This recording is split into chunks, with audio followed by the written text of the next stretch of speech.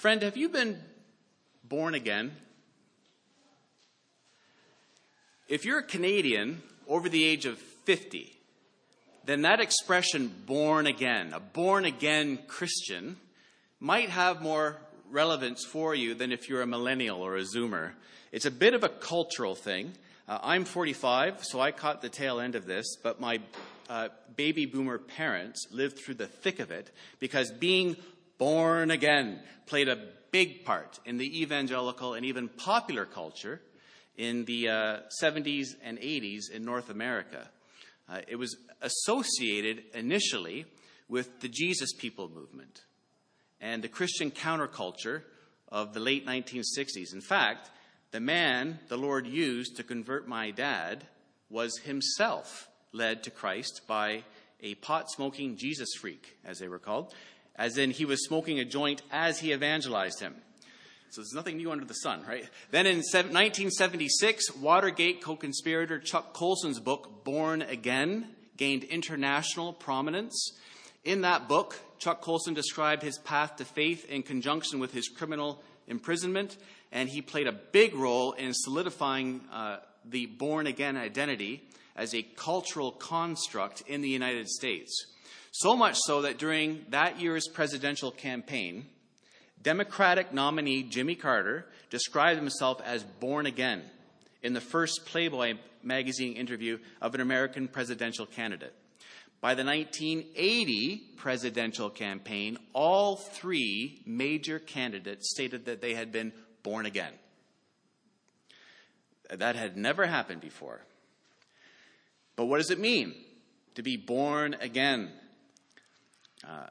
I think now that expression has all sorts of negative overtones.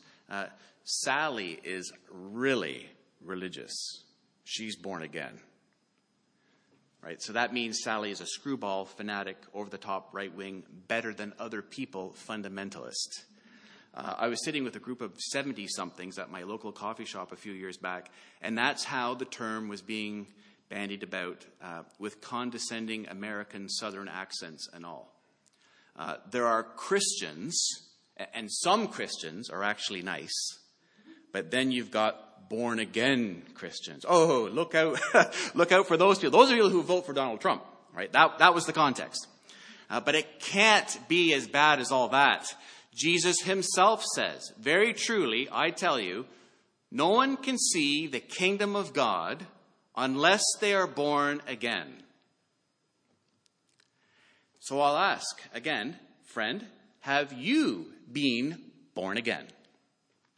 If not, Jesus says you will never see God's saving and transforming reign. I'm outlining 4 things in our John 3 text today. You can follow along in your bulletin. Number 1, what Jesus says about the new birth.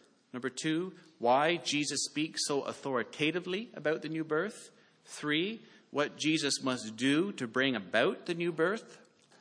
And finally, why was Jesus sent to bring about this new birth? Listen very carefully. Listen prayerfully, friends. Verse 1, John 3. Now there was a Pharisee, a man named Nicodemus, who was a member of the Jewish ruling council. And the Pharisees were a sect within Judaism. They had the popular support of the people, even though it was the Sadducees who ruled the Sanhedrin, the Jewish ruling council. The high priest was a Sadducee, not a Pharisee. And the Pharisees were correct on many points of doctrine. And Jesus would have agreed with these things, like man's moral accountability, the resurrection of the body, the existence of spirits, rewards and punishments in the future life. Those were all things the Sadducees denied.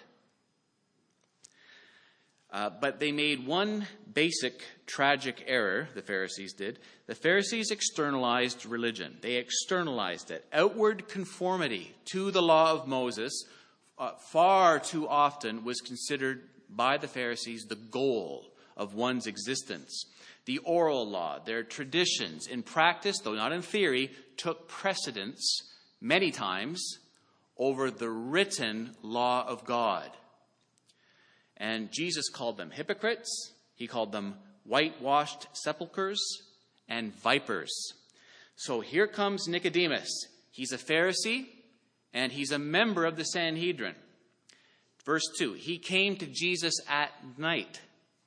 Okay, just stop there for a second. Why does John refer to the time of day?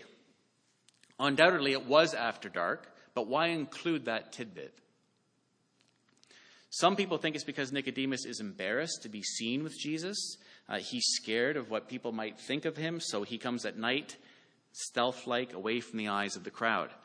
But when Nicodemus shows up in other places in John's gospel, he doesn't seem to care what people think of him. This man is not afraid to voice his opinion in public. In chapter 7, verse 50, he publicly defends Jesus in the Sanhedrin. And in chapter 19, verse 39, he brings spices for Jesus' burial. I think there's symbolism at work here. John is a very symbol-laden writer. We're going to see this over and over again. He loves to use light and darkness, day and night, contrasts like that. So even at the end of this section, what do we read in verse 19? This is the verdict. Light has come into the world, but people loved darkness instead of light because their deeds were evil. Or later, when Jesus is betrayed, in chapter 13, verse 30, as soon as Judas had taken the bread, he went out, and it was night. It was night. It was after dark. But John's saying more than that.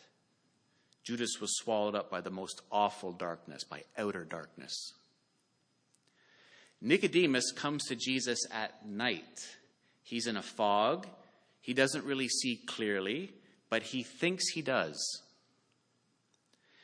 Verse 2, he came to Jesus at night and said, Rabbi.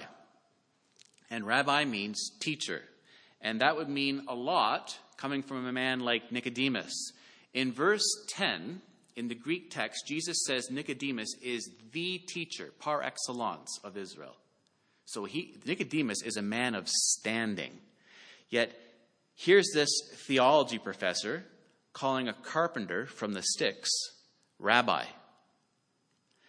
But that's all Nicodemus calls him, teacher. It's a disappointing confession.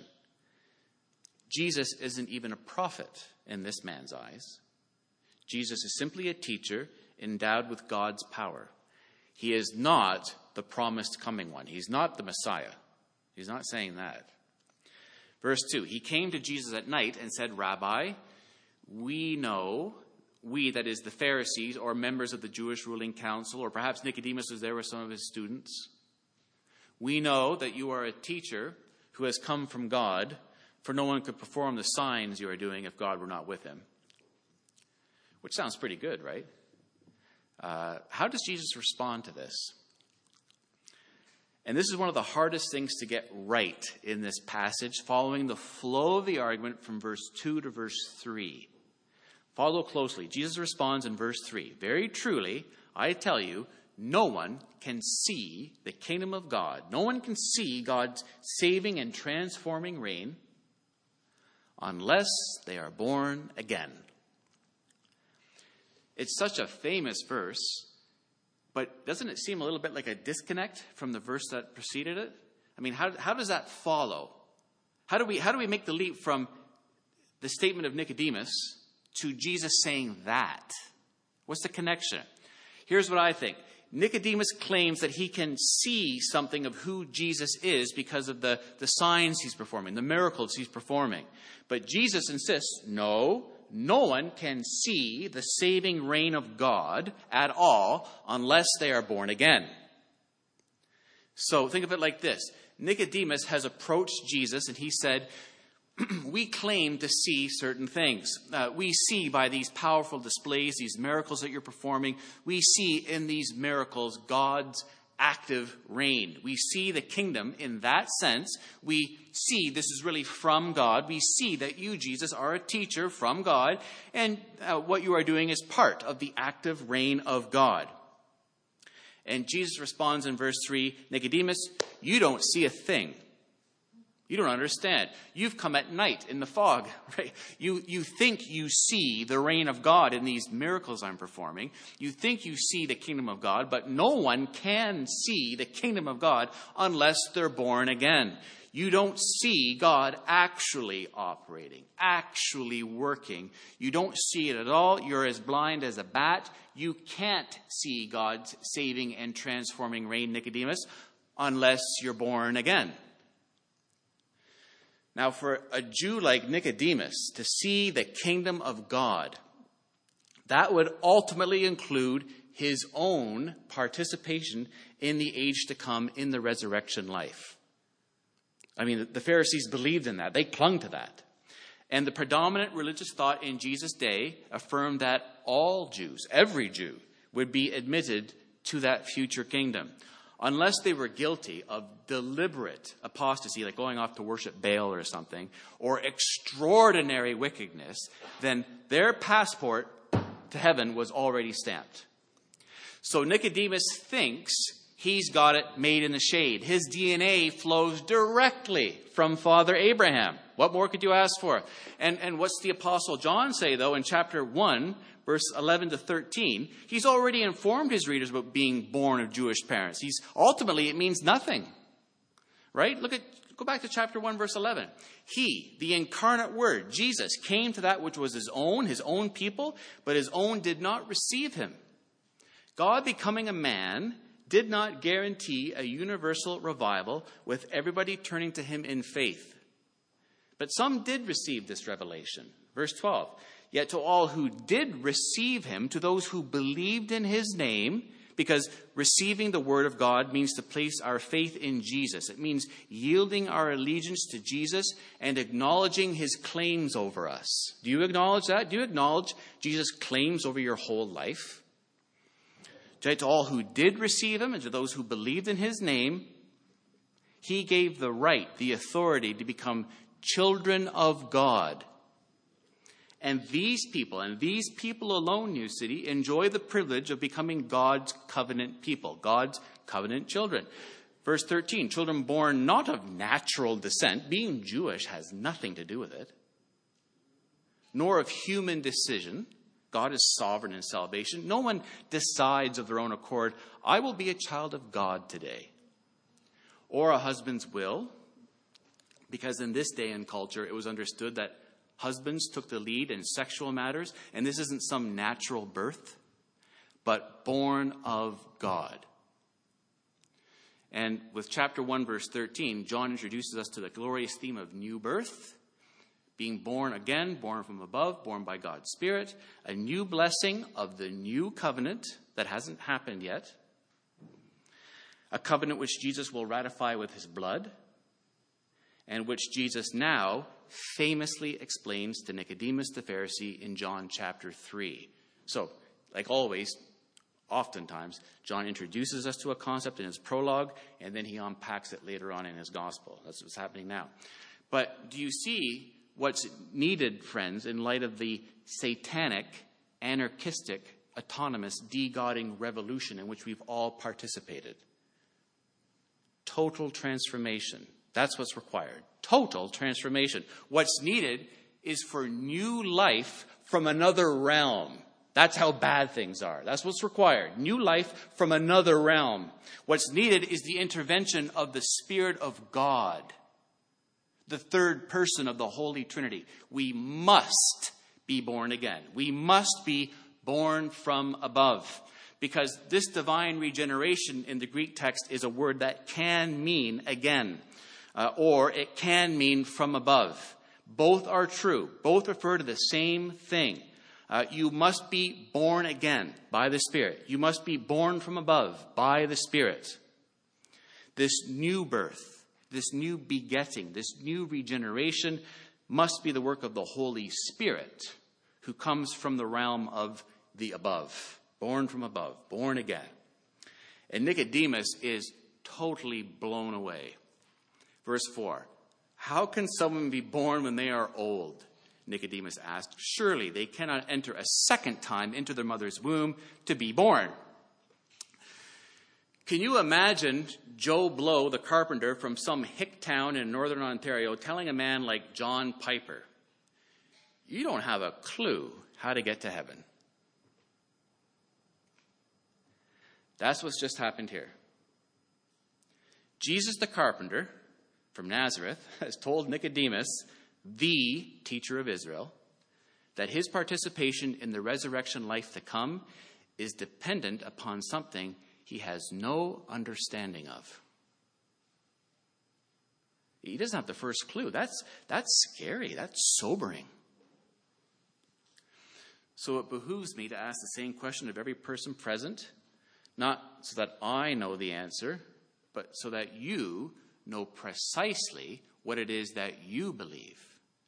We need to bring this out into the open.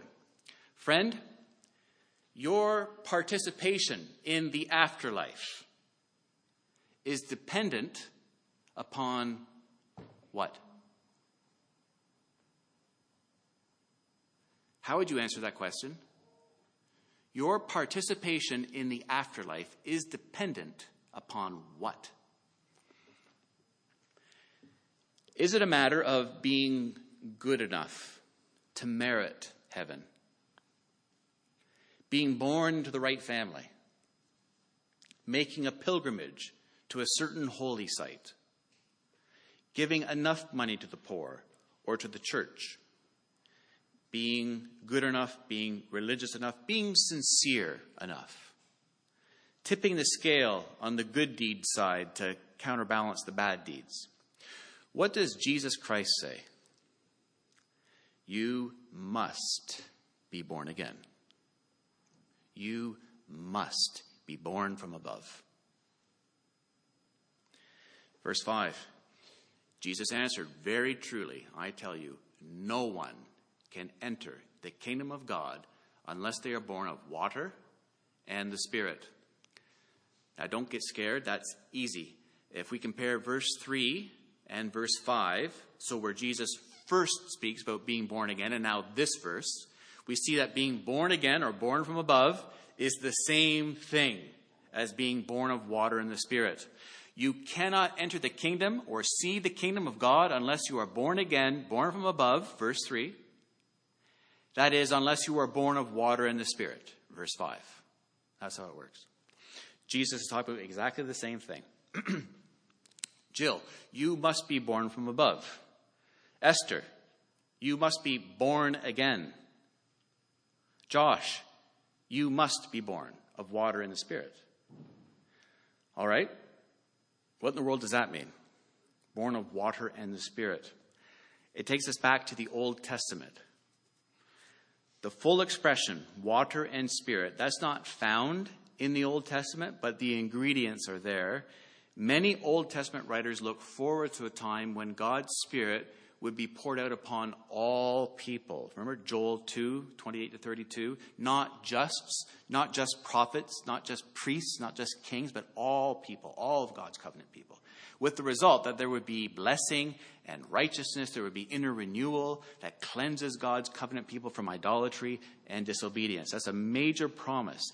And when water is used figuratively in the Old Testament, it habitually refers to cleansing or renewal, especially when it's in conjunction with Spirit. And probably the best passage for this is found in Ezekiel 36, 25 to 27. I want us to turn there. This is on page 865.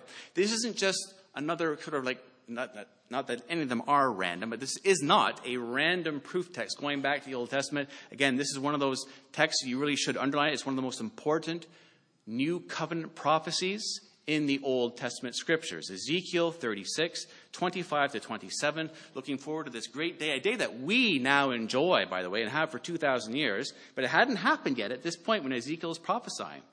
Water and the Spirit come together forcefully in this text. Water to signify cleansing from impurity, and Spirit to depict the transformation of heart that will enable the people of God to follow him wholeheartedly. So Ezekiel 36, verse 25, a promise. I will sprinkle clean water on you, and you will be clean. I will cleanse you from all your impurities and from all your idols. I will give you a new heart and put a new spirit in you.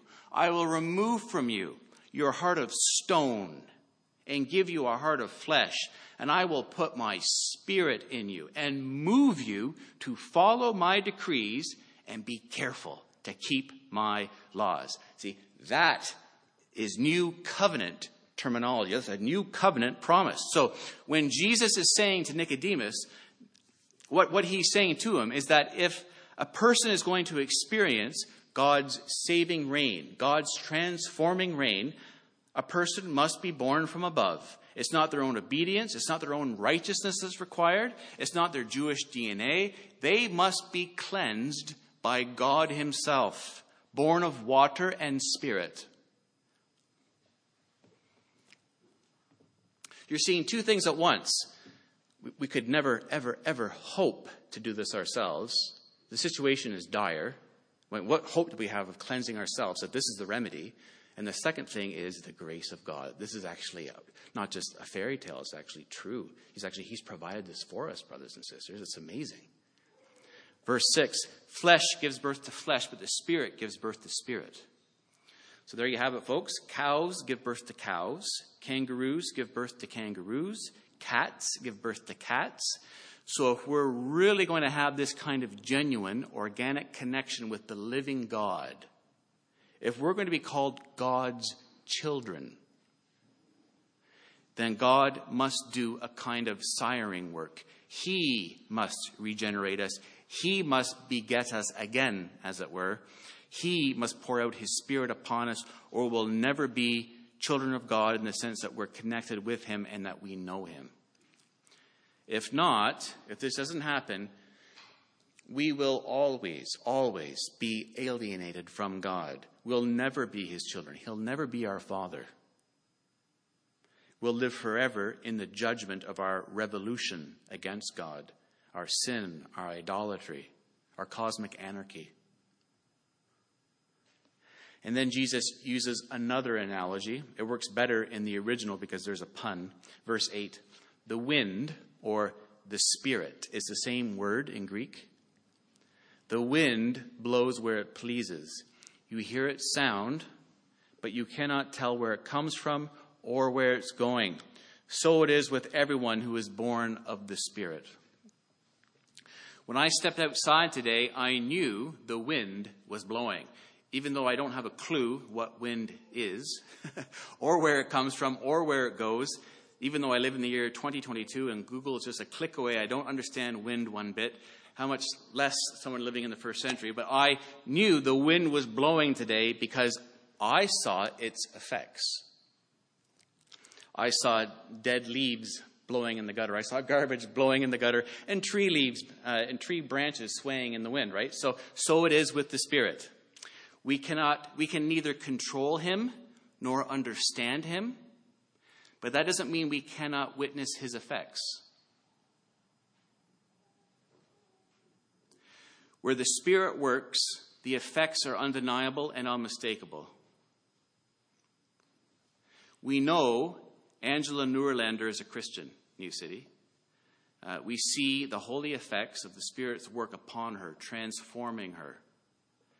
When we meet genuine Christians, we see by their lives that they're different.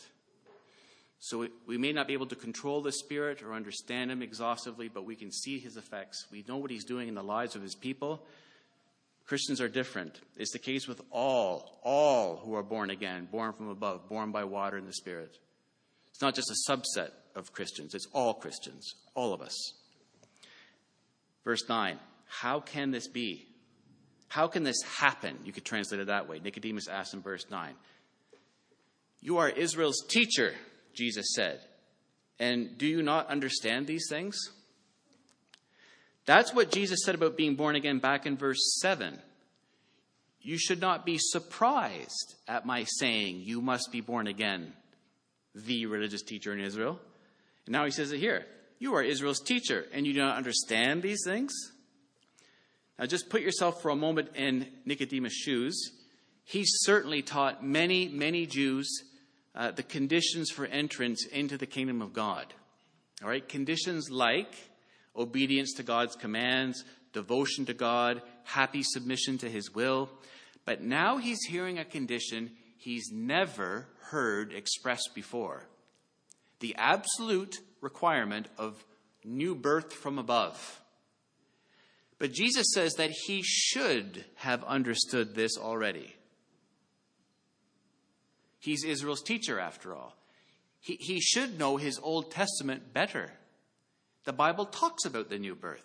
It's built on the teaching of the New Testament. This isn't an utterly new thing Jesus is saying. So there we have it. The teacher of Israel comes to Jesus at night in this moral fog, and Jesus talks to him about the new birth. But Nicodemus doesn't have a clue. And Jesus upbraids him. Why don't you know these things, Nicodemus? Which takes us to our second point. And we must understand this or the whole argument falls apart. Point 2, why Jesus speaks so authoritatively about the new birth, verses 11 to 13. The teaching of Jesus is teaching with authority. He's teaching with divine authority. His teaching is not like the teaching of the scribes or the religious leaders of his day. When Nicodemus, the rabbi, when he had a lesson, when he taught his people, his authority was always a derived authority. His understanding of Scripture comes from the tradition of the elders, the fathers of Judaism. He would have qualified every reading, every judgment with saying, Rabbi so-and-so says this, Rabbi so-and-so says that, and now I say this, that kind of thing. How does Jesus speak? He says in verse 11, very truly, I tell you, we speak of what we know. And we testify to what we have seen. But still, you people do not accept our testimony. And that's not due to a failure of intellect. It's that moral fog again. It's because people don't properly appreciate who Jesus is, where he's come from, what he's known and seen from eternity past. How does John's gospel begin?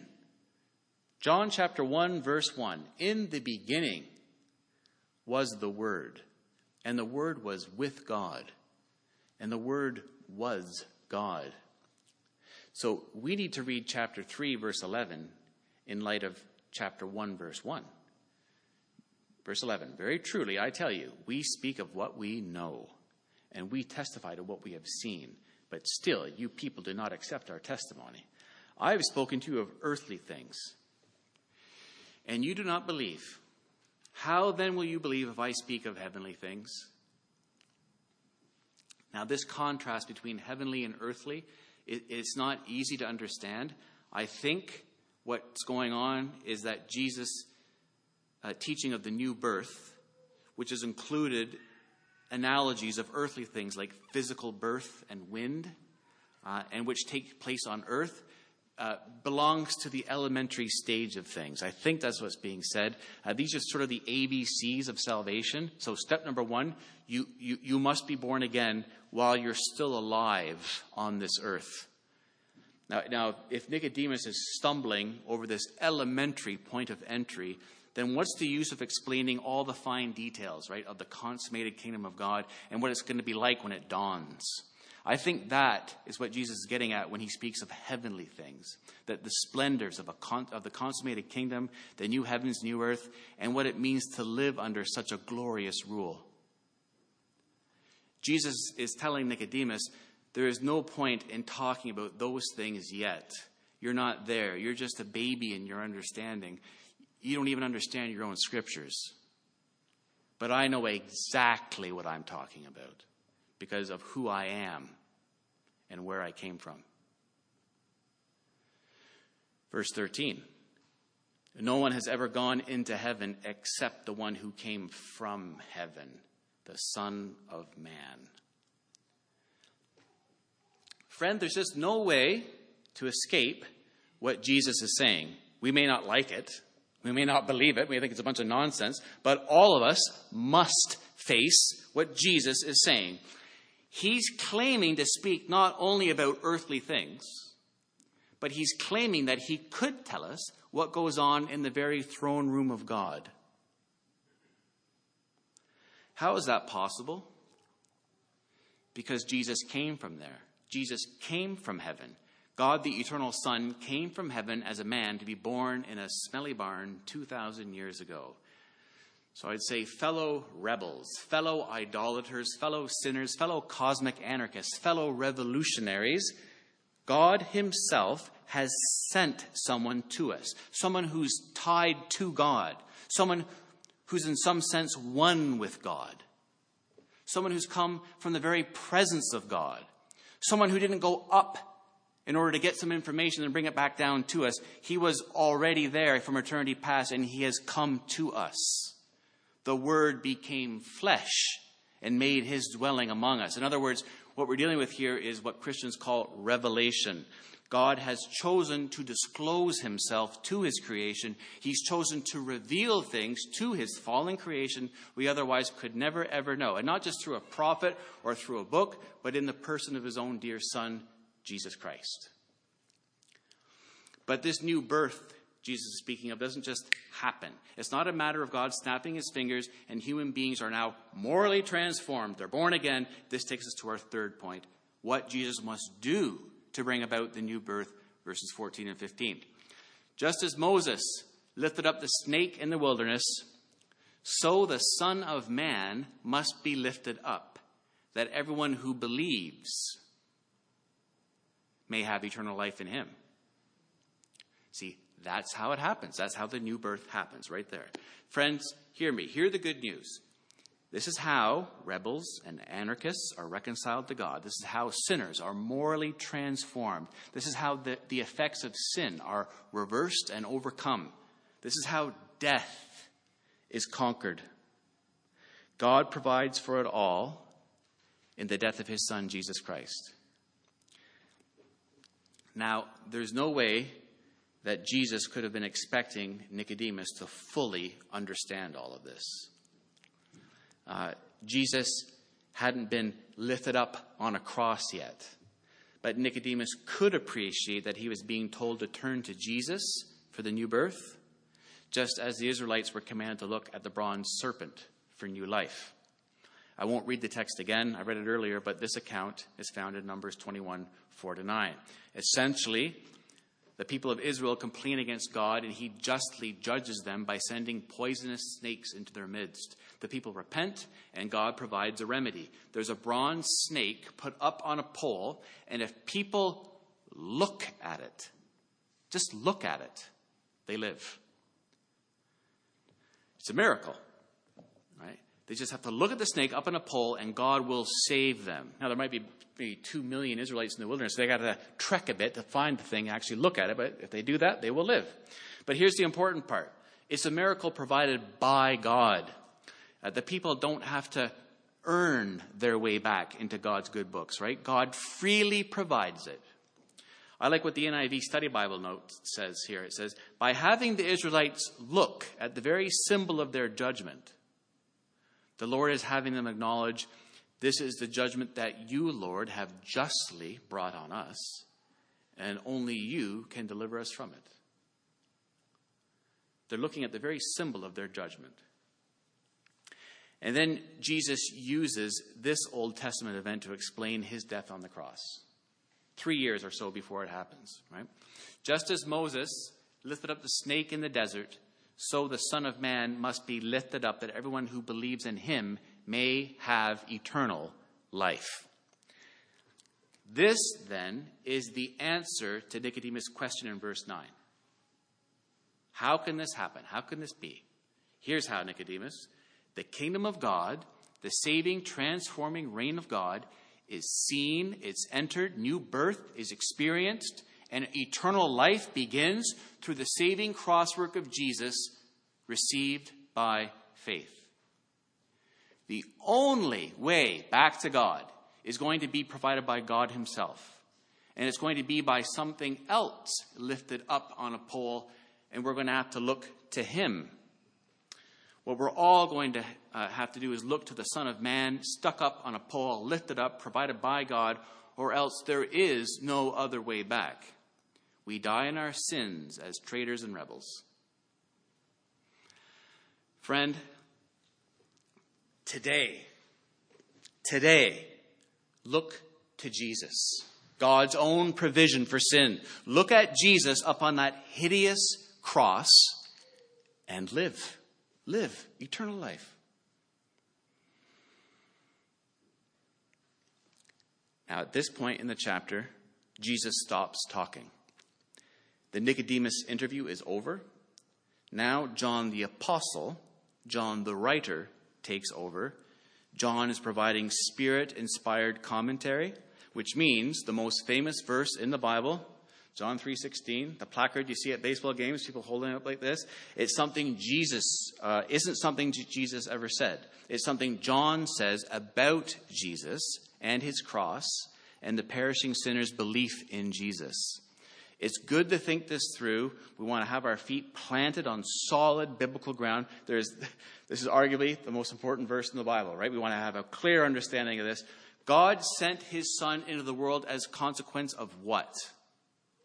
The Son's mission was a consequence of what? God's love. Let that ring through your heart, sinner. God's love. For God so loved the world that he gave his one and only Son, that whoever believes in him shall not perish, but have eternal life. Now, it's very important we get this right, because somehow we've come to the position in the West where we think that the love of God is a very easy thing to believe. Of course, the love of God. And the wrath of God is a very difficult thing to believe. No. Is that fair to say? I think it is. It's easy to believe in the love of God, not the wrath. We think to ourselves, God is good. If he, she, or it exists, he's a good God. He's loving. He loves me. He's bound to forgive us. That's his job, sort of. So let me give you an illustration. This involves some inside information about my marriage to Jill and the nature of my love for my wife, Jill. I hope this isn't too scandalous. I hope I'm not shattering anybody's marital illusions, but my love for Jill is not 100% gracious, selfless, a selfless sort of love. It's not. There's lots about Jill that I find attractive and appealing. She has lots of qualities that I find lovable. I like Jill, and that's why I asked her to marry me. She has qualities, both inner and outer, to which I'm attracted. There's something about her I don't want to be without. She's an all-around beautiful person, and it's a two-way street. Jill reciprocates my affection. I don't love a woman who finds me repulsive and who hates me. There's lots of things about me that Jill finds attractive. So when you hear us say, Jill, I love you. John, I love you. Now you know where we're coming from. But ask yourself this. Why did God the Father send the eternal Son of God to earth as a man to be crucified for sinful rebels who hate him? Is there something within you? Is there something within me that's naturally attractive to God? That's inherently lovable? So of course, he'd go to any lengths to redeem us. Was God wringing his hands in consternation that the membership of New City Baptist Church might not spend eternity with him, thus making eternity a less than blissful experience for God? And so because he was gushing with love for us, all of us lovable sinners, he sent Jesus to die for us. No, we are not an inherently lovable people. In God's eyes, our sin and our rebellion, our de-godding anarchy has made us disgustingly ugly.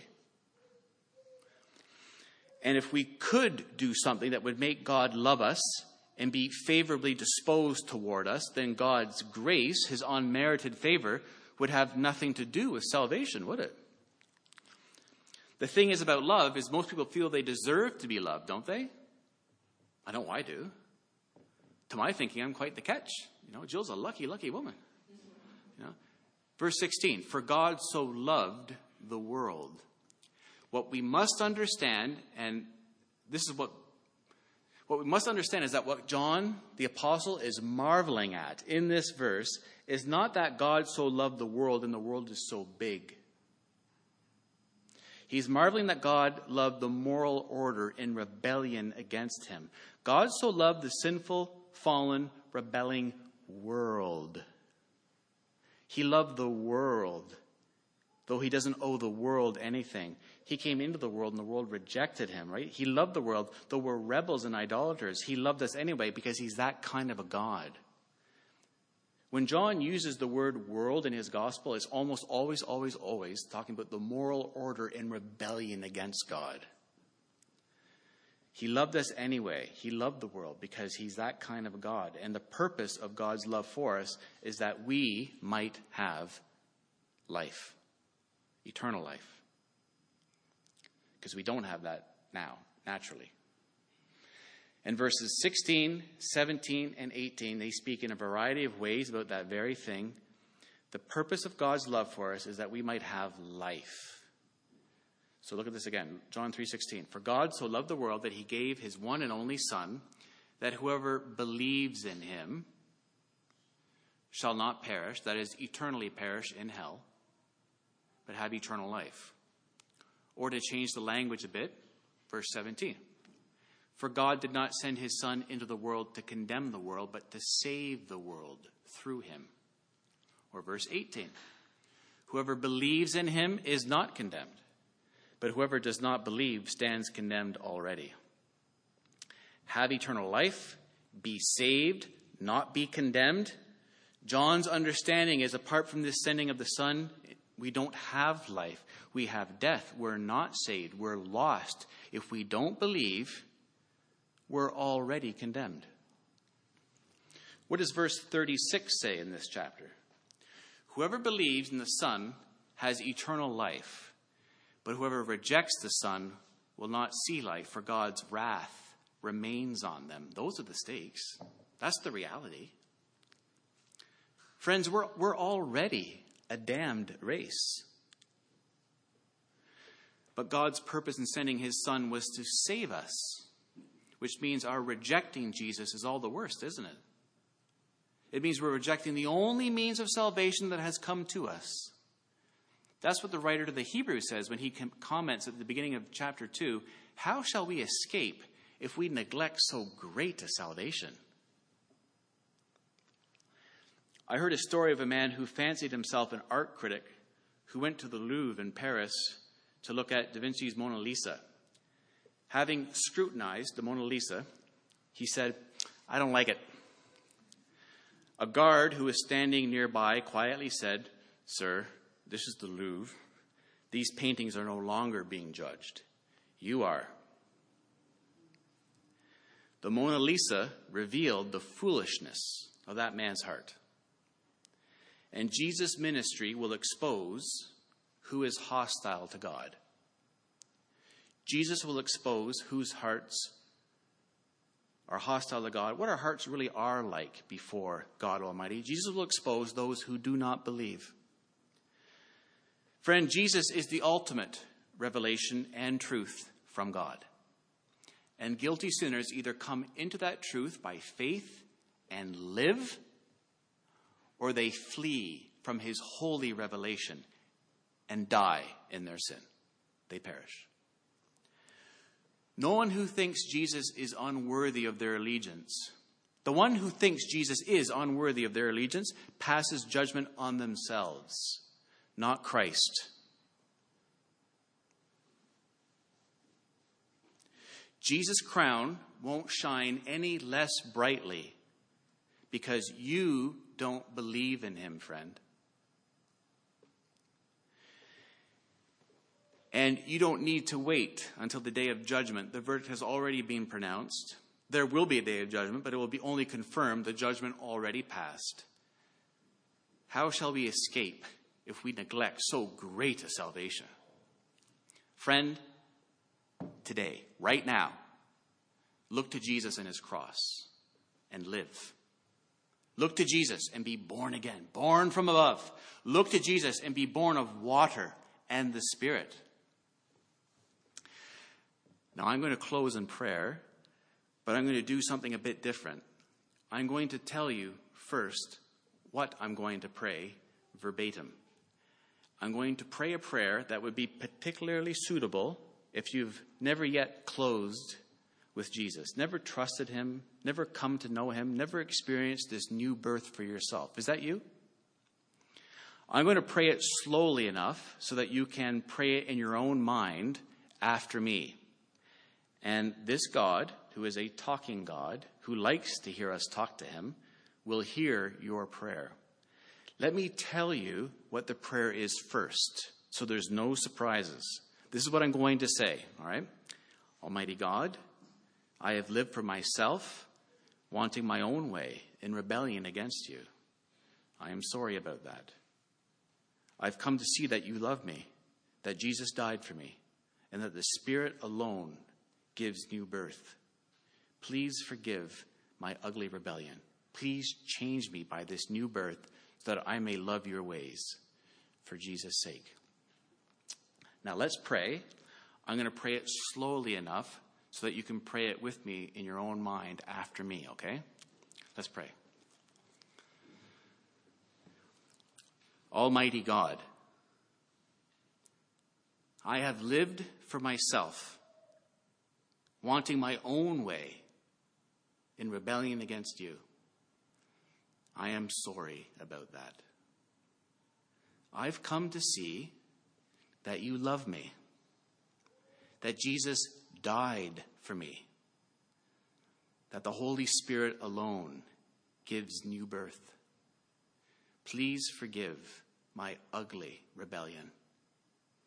Please change me by this new birth so that I may love your ways. For Jesus' sake, amen.